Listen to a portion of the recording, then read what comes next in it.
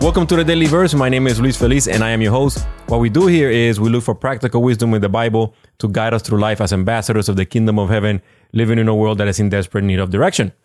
All right, so let's go ahead and find today's verse, which comes from John 17, verse 12. And this is Jesus speaking again.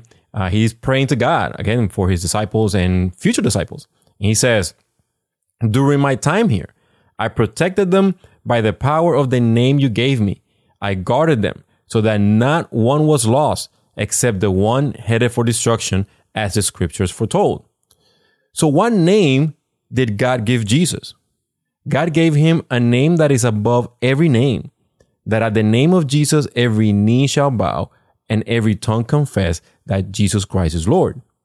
That's the name that God gave him. And how comforting it is to know that Christ, the King of Kings, has come to guard us, to protect us, and deliver us from the evil one. He said that not one was lost.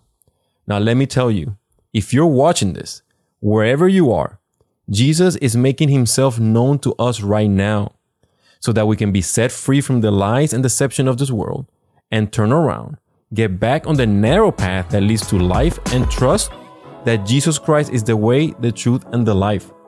God bless you. See you in the next episode. Bye.